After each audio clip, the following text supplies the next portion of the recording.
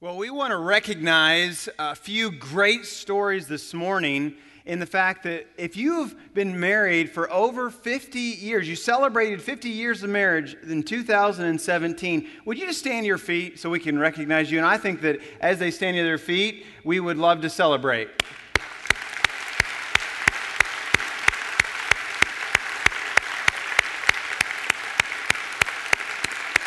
Thank you very much. Thank you so much. That is definitely the case to celebrate 50 years of wedding bliss. We're kicking off a brand new series today called Live a Great Story. How to live a great story. How do we do that? Well, that's what we're going to be talking about today. If you would like to turn to Acts chapter 4 and 5 in your Bible or smartphone or tablet, if you don't have any of those, there's a Bible in front of you, and you're able to take that Bible home as if you don't own a Bible.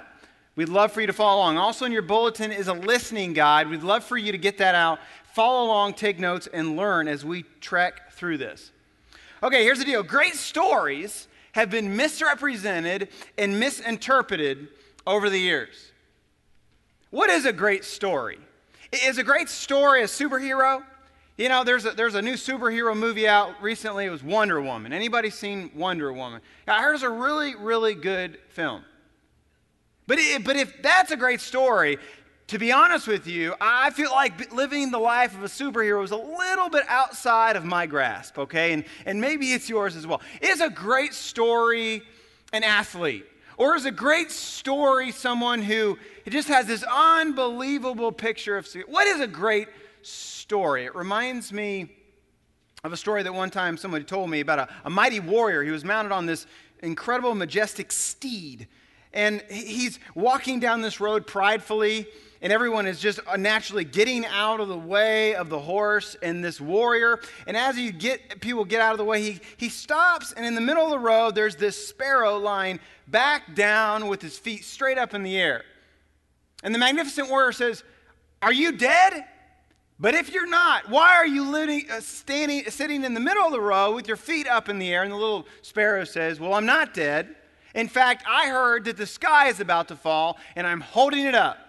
And the warrior just starts to laugh hysterically, slaps his thigh, tears are streaming down his face, full of laughter. He says, "You silly sparrow, even if the sky was falling, even if it was falling, what in the world could you do with those spindly little sparrow-like legs?" The sparrow looks at him and he says, "Well, look, you can only do what you can do.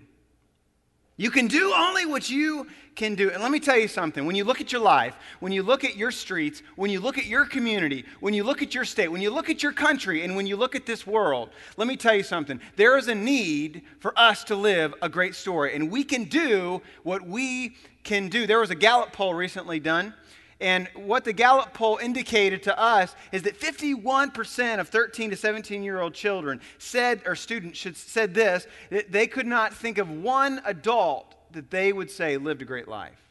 Not one. Never has there been a greater need in our world today than for us to live a great story. An unbelievable story. And I believe with all my heart that that's what God wants from us. And so over the next few weeks, we're going to be jumping into this preaching series. And so I'm excited about it. We're going to define what it looks like. So are you ready? Let me ask that again, 9 o'clock cloud in the balcony and on the floor. Are you ready? Yes. Awesome. All right. We're going to begin in Acts chapter 4. Luke kicks things off and he introduces us to several different stories. Let's look at it together. Acts chapter 4, verse 32. All the believers were one in heart and mind. No one claimed that any of his possessions were their own, but they shared everything they had. With great power, the apostles continued to testify to the resurrection of the Lord Jesus. And God's grace was so powerfully at work in them all that there were no needy persons among them. From time to time, those who owned land or houses sold them, brought the money from the sales, and put it at the apostles' feet, and it was distributed to anyone who had need. Joseph, a Levite from Cyprus, whom the apostles called Barnabas, which means son of encouragement, sold a field he owned and brought the money and put it at the apostles' feet. So Luke introduces us to an incredible story, an incredible set of stories. We read this section of Scripture and we get this overwhelming sense that these people, out of the generosity in their hearts gave to each other out of love. There's this sincerity. There's no obligation here. There's this sincerity to them. Look, we love each other and we're going to give to one another. And Luke, right here, I believe that he is defining an element of living a great life. And this is kind of what we're going to land on this morning, and that is this. That Luke is teaching us to lay down possessions and pick up people. He's teaching us to lay down possessions and pick up people. Would you all say that together with me? Ready? To lay down possessions and pick up people. That's right. Luke is teaching us that. You know, in my house, generally I might hear from time to time words like this coming from somewhere in my house. Hey, that's mine. Put that back. Get your own. That's mine. Don't touch that. Get out of my room. I have 2 daughters. Okay. I'm reminded of the Disney movie Finding Nemo, one of my favorite animated films, and they finally tell us all what seagulls have been saying through the ages. And they say, mine, mine, mine, mine, mine, mine, mine. In the early church, you get the sense that these people, they're not saying this. They're saying, here you go, here you go, here you go. But here's the thing, you can't say here you go until you let go, right? To lay down possessions and to pick up people. And as we look at verse 32, look at it with me, there's this direct result with the life that is transformed in a life that is wanting to love others, to lay down possessions and pick up people. Look at it with me in verse 32. It says, all the believers. So this is a group of people who have understood a couple things. First of all, they had understood that Jesus had risen from the dead, that he wasn't just some good man.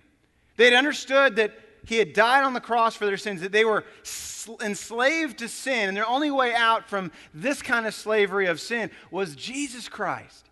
And they understood this for their very life, that his redemptive work on the cross was so much so that their life was daily being transformed as the Holy Spirit was now accessible to them.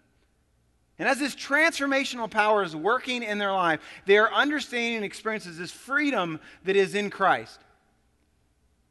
Jesus Christ was recorded by the Apostle John in chapter 8, verse 36. It says, so if the Son sets you free, you are truly free. You see, following Jesus is not a matter of just an outward set of conformity. You know, like go to church and do this and do that and you're good. Oh, I'm done. Check the box. I'm done. No, following Jesus Christ is an inward to outward transformational experience that sets us free. It's a liberty that looks a lot like love. And when you follow Jesus, what ends up happening is the Spirit of God begins to create this thing in you where you want to prop up people, you want to fall in love with people, and you want to fall out of love with things. I heard somebody say one time that some people, they're like rocks. And the only way that God's ever going to get anything out of them is if he bangs them over and over and over again. And even though you're just going to get a few chips and you're going to get a few sparks. And then others are like sponges. And the only time that you're ever going to get anything out of those people is if they're squeezed. But then other people, they're like honeycomb. They're just dripping with sweetness. They're dripping with generosity. They're dripping with the good things of life. They're living great stories. They're laying down and putting down possessions to pick up people. And this is the work of a transformed life. Stones, right, turn to sweet syrup. This is a great life. This is a great story. So much so, in fact, that the Romans are watching the early church and they're like, hey, historians, they paid these historians because they wanted to document the greatness of Rome. Said, I want you to record this. And then the Greeks, who thought they were better than the Romans, said, you know what? Our historians, we need to record this. Why? Because this was a great story. You know why? Because when you lay down possessions and you pick up people, it grabs your heart. And it just didn't grab their heart back then, but it grabs your heart today too. When you experience this and you see this, it grabs your soul. But then we keep on reading, and Luke would then give us 2 other stories to look at. Look at it with me in Acts chapter 5, verse 1 and following. Let's read along together. It says, now a man named Ananias, together with his wife Sapphira, also sold a piece of property. With his wife's full knowledge, they kept back part of the money for himself. So, first of all, they're doing it together, aren't they? There's no division there. They both are doing this. Okay? And the scripture says that they keep money back. And this is a verb that means basically they embezzle money. And the reason why they're embezzling money is because they at one point in the past had told the apostles, hey, we're going to sell this land. Every single penny is going to go to the church. There was nobody holding a gun to their head, okay. But if they go back on their word, they're embezzling the money that they told them they would give. So Peter speaks up, verse 3. He says, Ananias, how is it that Satan has so filled your heart that you have lied to the Holy Spirit and have kept for yourself some of the money you received for the land? Now, I want you to take note of something here. What is behind Ananias and Sapphira at this very minute? Well, it's Satan, as Peter has just shared with us. This is the first appearance of Satan since the crucifixion. Now, he's been there behind the scenes all along, but now he's brought to the forefront once again. He had tried to destroy the movement of Jesus, the early church, with destroying Jesus. He thought, oh, crucifixion, I got him, I'm good. Then the resurrection happened. And then he goes, okay, I'm going to persecute the early church with physical persecution. Well, that didn't do it. So you know what he's doing now? He's trying to divide and conquer from within. Whispering lies, trying to deceive, trying to destroy. And he's been doing that 2,000 years ago, and he's still trying to do that today. I say this all the time, that we're not a perfect church, but we're a healthy church. And you know why we're a healthy church? Is because we're unified. And we understand our goal. We understand where we're going. And we love each other. So verse 4, Peter is still talking here. He said, didn't it belong to you before it was sold? And after it was sold, wasn't the money at your disposal? What made you think of doing such a thing? You have not lied just to human beings, but to God. Verse 5, when Ananias heard this, he fell down and died, and great fear seized all who had heard what had happened. Then some young men came forward, wrapped up his body, and carried him out and buried him. I was thinking about this week. That verse may be very encouraging to some of you who hate your jobs. Can you think of that job? Maybe your job isn't so bad after all, right? I think that even jobs where I've had that were internships were better than that job in particular. Verse 7, about 3 hours later, his wife came in, not knowing what had happened. Peter asked her, tell me, is this the price you and Ananias got for the land? Yes, she said, that is the price. Peter said to her, how could you conspire to test the Spirit of the Lord? Listen, the feet of the men who buried your husband are at the door, and they will carry you out also. At that moment, she fell down at his feet and died. Then the young men, they're the interns again, the young men came in, finding her dead, carried her out, and buried her beside her husband. Great fear seized the whole church and all who heard these events. Now, you read something like that, and maybe you've read this before, maybe you're new to this story, and you think, why in the world would Ananias and Sapphira do something like that? Why would they lie? Well, I want to give you a few thoughts of maybe why they lied. The first reason is this, is that their possessions possessed them. That their possessions possessed Ananias and Sapphira. And you're thinking, really, how in the world could that happen? Well, I want to give you an example. It's a little easier than you think it may be. There's a place in our community and all around this country. It's a place that has been built and extorted money from families for many years now, and it probably will continue. And it's a place where you go and you get pizza. And then after you're done getting pizza, there's all these games all around you. And the pizza's not good, by the way, all right? I'm pretty sure they just went to Walmart and got it. Nothing against Walmart pizza, but you know what I'm saying. And so you go and play all these games, and you pay an obscene amount of money, you get these coins, and your kids begin to play these games in that one addictive bowling game. You know what I'm talking about? And you begin to do this, and these tickets come out. And at some point along the way, you're not happy with how many tickets that are coming out from your child, so you move them out of the way, and you begin to do it yourself. Don't look at me that way, because I know you've done it too. So you're trying to do it, and you're trying to get the middle one, and here's the thing, you've done this before, but somehow in your brain you want more tickets. And the reason why you want more tickets is because you want that prize, and you want the big prize, and you can visualize that one stuffed animal that's way up on the wall that probably costs $10 that you're spending $100 to get, but you can't stop, right? So you take all your tickets, and you just spend an obscene amount of money. I mean, it's just like all these tickets, and you're so excited, and you go up with your child, and you give it to the person around the counter, and they congratulations, and they hand you a pencil. A $50 pencil. This is actually one that we got right here. But the problem with that is that we grow up to be adults, and we equate these tickets as dollar bills, and we think these dollar bills are going to somehow, some way bring us significance. But what happens is the money that we equate to tickets has grossly overestimated and overpromised what happens in our life. And that's why Jesus says in Matthew chapter 6:24, he says, no one can serve two masters. Either you will hate the one and love the other, or you'll be devoted to the one and despise the other. You cannot serve both God and money. Now, you may be thinking a few things. First of all, you may be thinking, okay, the preacher's talking about money. Grab your wallet. Let's get out of here while we still are good. He's getting ready to go into a building campaign. God only knows. And that's not true, okay? Or the other thing you may be thinking is, I don't serve money, preacher. That's somebody else. That's not me. But let me just gently argue back to you for a second.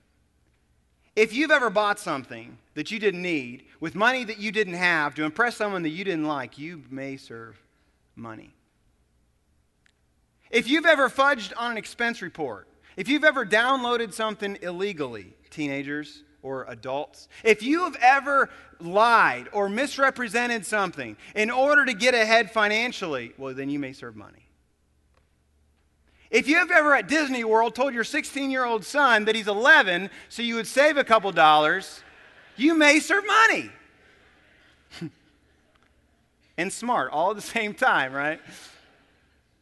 See, Ananias and Sapphira, their possessions possessed them. This is the second reason why I believe that they did this, is that they were addicted to, and that people were the driving force in their life. That they would receive the praise of people.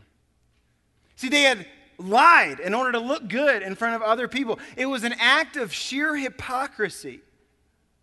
And how does something like this happen? Well, I kind of indicated earlier that Satan is gladly waiting in the wings, ready for somebody to listen to his lies. And he goes, hey, if you do this, you'll get the praise of people. And when you get the praise of people, you know what? You will achieve what your heart longs for. And then you get the praise of people, and you know what? It's empty. And he's been doing this for many years. And they had fallen into it. And let me just tell you something. For many, many, many, many, many, many years, this has been one of my biggest issues. It started when I was really, really young. I would just tell the biggest lies. And you know the reason why? It's because I wanted to look good in front of others. I wanted the praise of people. And I would tell the most absurd lies, like things that like my dad had flown the Concorde to our neighbors. And he's a mechanic. And they know this, but somehow in my brain I thought, I'm going to win the approval and praise of others. And I did this into high school, and it really hurt me. It really hurt things that I was trying to do and accomplish. And here's the thing, it really impacts our life. It impacts our marriages. It impacts our relationships, our work environment. Impacts every area of our life. And here's how it impacts your marriage. If you believe that you have to look good on the outside, you have to win the praise of people, it's going to rot your marriage. Here's why. I was sitting down with a couple, and I was doing some counseling. And the husband said this to me, okay, preacher, you're never going to believe what I'm about to say. And then he goes on to tell me something I've heard 1,000 times. And I smiled, and I looked back at him, and I said, you know what? You are just like my marriage and so many others. And you could just see the burden fall off of him. But he had been walking around trying to win the approval of others. You see, when we try to walk around and we want everyone to think that our marriages are perfect, the only people that we're really fooling are ourselves. It's time to get real, folks.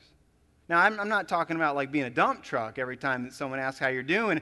Beep, beep, and just lowering the thing and just hammering people. But what I'm saying is this, There's time to be real.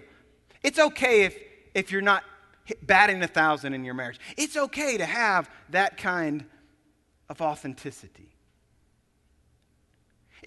If you're trying to win the praise of people in your work environment, it's going to drive you to do things that are unhealthy. It may drive you to be unethical. It may drive you to overwork, to be unhealthy. It's going to impact. If you're trying to win the praise of people with your relationships, it's going to impact them. You know, here's the deal. The best way to have friends is to be real. And then to be real is to really just acknowledge the fact of who you really are. And they will then as well. And here's the thing, is God has transformed my life from the inside out. And he has spoken into my life the worth that he sees in me. And the masterpiece he created when he thought up Ray Green.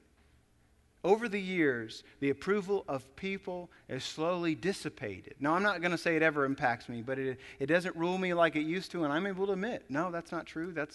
And be honest with people. And that's why being involved in a church is so important. That's why being in a room like this and then being in a group is so very important. There you get disciple. We call it growing in the gospel, right? Where you become more like Christ and you hear the truth of God's word. This is how this doesn't get a hold of you. And the third way and reason why I believe they did this is they did not grasp, Ananias and Sapphira, they did not grasp the holiness of God. They didn't understand it. I was thinking about this and researching this week, and I found this incredible insight this one author gives. And so I just want to share with you what he says. You know, the reason why they were killed is that they had been close to the activity of God. When you're close to the activity of God, the seriousness of sin increases. Think of it like the temple. Every blemish is magnified. They had witnessed the cross. They witnessed his mercy. They're involved in the greatest stage the world has ever seen, the early church, and the ramifications are ramped up. And we read this passage of them dropping dead, and we go, okay, other liars haven't dropped dead. Why this, God? And maybe we should be asking the question, well, why doesn't this happen more, God? Because God is gracious and he's loving. But he's also just, and he's holy. And we like to discount that. We don't like to talk about that, especially in our culture today. And I love how John Piper, he uses this analogy in his book, The Pleasure of God. Great book. And this is what John Piper says. He says, suppose you were exploring an unknown Greenland glacier in the deep of winter.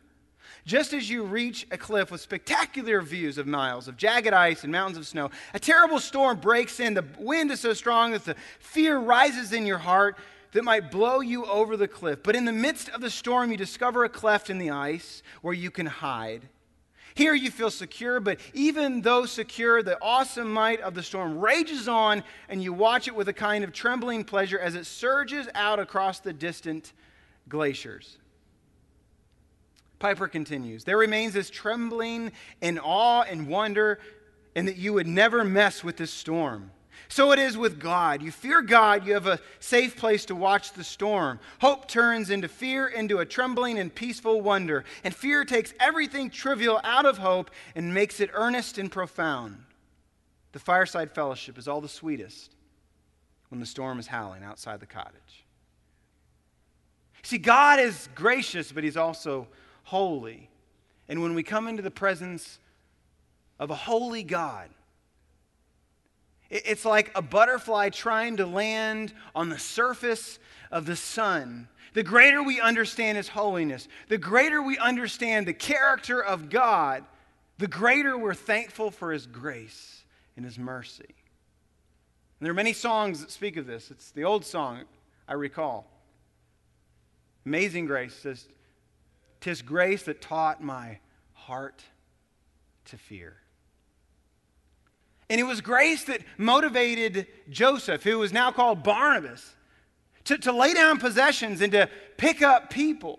And the reason why Barnabas was able to do this is because his possessions didn't possess him, that he possessed his possessions. And because he possessed his possessions, he was able to live an incredibly great story. He knew that it was all God's.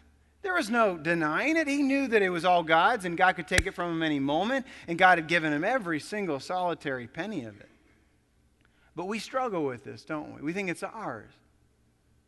And I think something else we struggle with is the fact that we think, okay, when we just attain this certain financial goal, when I just make this amount of money, when I just have this in the bank account, when I just own these assets, when I just am able to do this, then I'll lay down my possessions and pick up people. I need to do this benchmark, but let me tell you, from personal experience, okay, let me just share with you this, that there's always just a little bit more you need, isn't there? You get to this certain point, like, well, okay, what if I could just get this?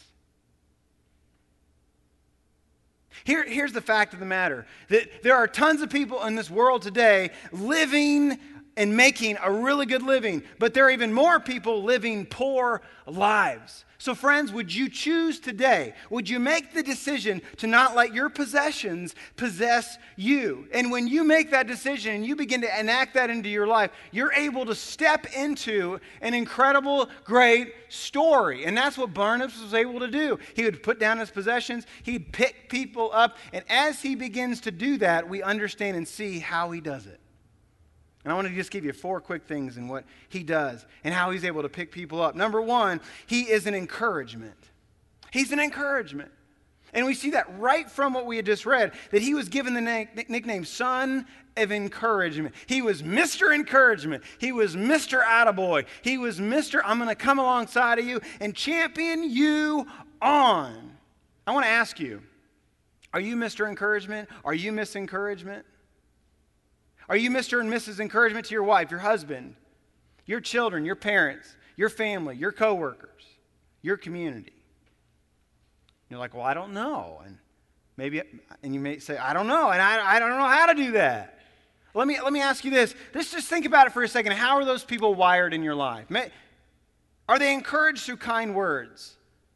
What would it look like to simply just say to them, look, I'm in your corner. I got your back. You got this. You got this, and you're championing them along. You know, that's what Barnabas did.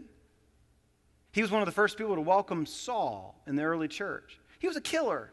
Barnabas says, I trust you. I believe in you. He went along with Saul, who became Paul, on one of his missionary journeys.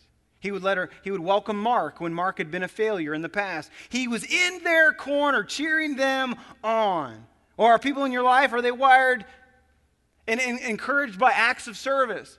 Maybe that looks like cleaning something, or putting away the dishes, or cleaning a car, or thinking ahead and putting gas in the car, or paying for someone's meal, or doing this or doing that, but an act of service that tells somebody, look, I'm going to encourage you. Or maybe they're encouraged by quality time, that they just love the fact that you're with them, that you're present, that the phone's down, that nothing's taking up your time. You know, friends, parents especially, I want to speak into your life. You know, kids, they don't want more stuff intrinsically. You know what they want? They just want more of you. I'm reminded of that every single day, that my kids don't care about more stuff. They just want dad. So give them more dad. Be in their life. Are they encouraged by gifts? Maybe you could give a little surprise to them. Maybe you could surprise them at their work or whatever the case is and just say, you know what, you're appreciated. I want to encourage you today. Or maybe they're encouraged by physical touch. Maybe a hug or a pat on the back or an attaboy. Or maybe if you're married, a little something more, okay? You'll get that later, all right? But you're welcome, men, all right? But be an encouragement. But then we also learn that Barnabas, he would put down possessions and he'd pick up people by demonstrating empathy to others. And here's how we know this. Barnabas was a Levite, and Levites obtained everything they had because they were given things. He was given the land that he donated. He was given the clothes on his back for the most part. So he understood the plight that these people were in. So he empathized with people. And he understood something. When you empathize with people, you will always have friends back. Howard Hughes once discovered that he was worth $4 billion. You know what he said? He said, I'd give every penny of it away if I had just one true good friend. And the way you make friends, folks, is to empathize with others. It's not about you, but to empathize with how they're doing, what's going on in their life. Barnabas did this. And the third way that Barnabas, he was able to put down possessions and pick up people was the fact that he was able to pick people up in his own neighborhood, right where he was from. The scripture said that he was from Cyprus. And the scripture talks about how Luke records that the first place he goes is where? His hometown, his own neighborhood. He had street cred there. He was from the area. He was able to impact that own neighborhood. God wants to use you right where you are. Start right where you are. It's not a mistake where you live. It's not a mistake that you are where you live and that you talk like you do and that you share like you do and you do what you do. You know why? God wants to use you right where you are. He's planted you there for a purpose. You can be a Barnabas right there in your community. And then finally, we see Barnabas. He's able to put down possessions and pick up people. As he's able to live his life in such a way that he would not lie to the Holy Spirit. He would live with authenticity. That he would literally live vertically and horizontally an authentic person. There was no Ananias and Sapphira in this man. He understood that, God sees all, he knows all, and so he's just going to live the best he could as God is his representative, and that he would not make the Holy Spirit and God look bad with a hypocritical life. I want to ask you, friend, with all the goodness in my heart, are you living a hypocritical life right now? Is what's coming out of here lined up with what's coming out of your life? I want you to honestly ask yourself that question, because the text teaches us this.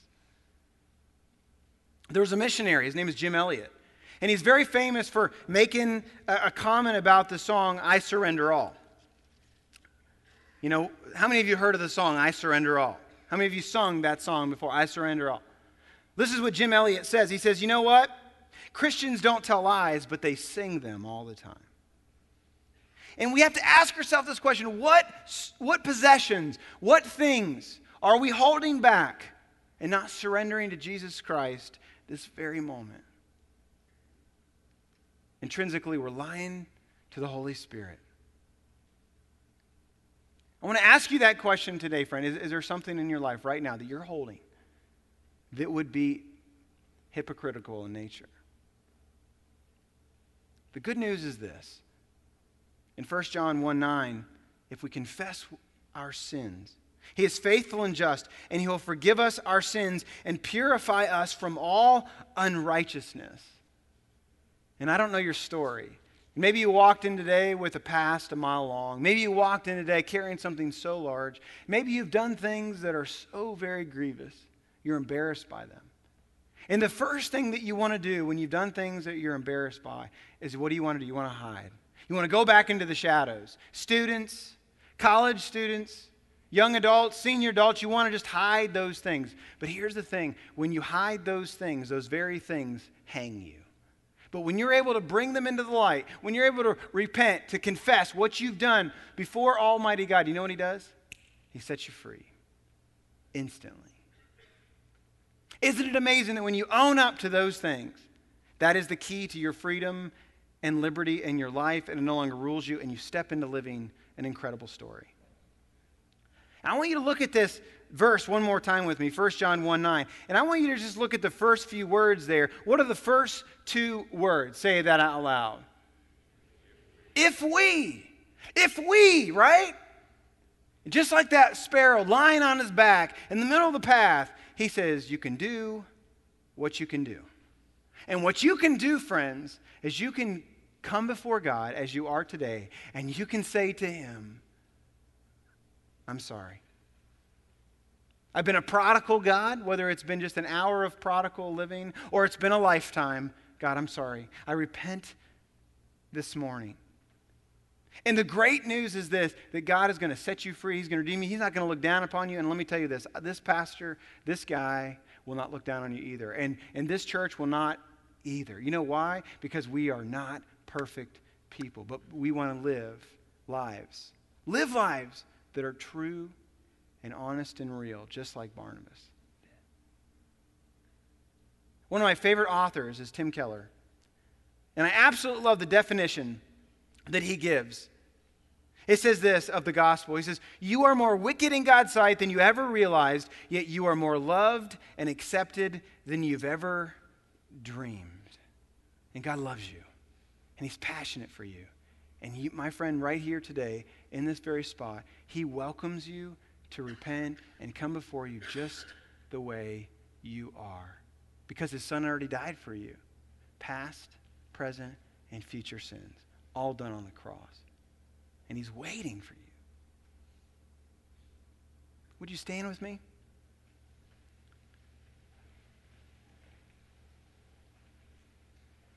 I want to ask you a question. And before anyone goes anywhere, before you think of the next thing you're going to do, I want to ask you a real question today. Before you and God, is there something in your life that you need to come clean about?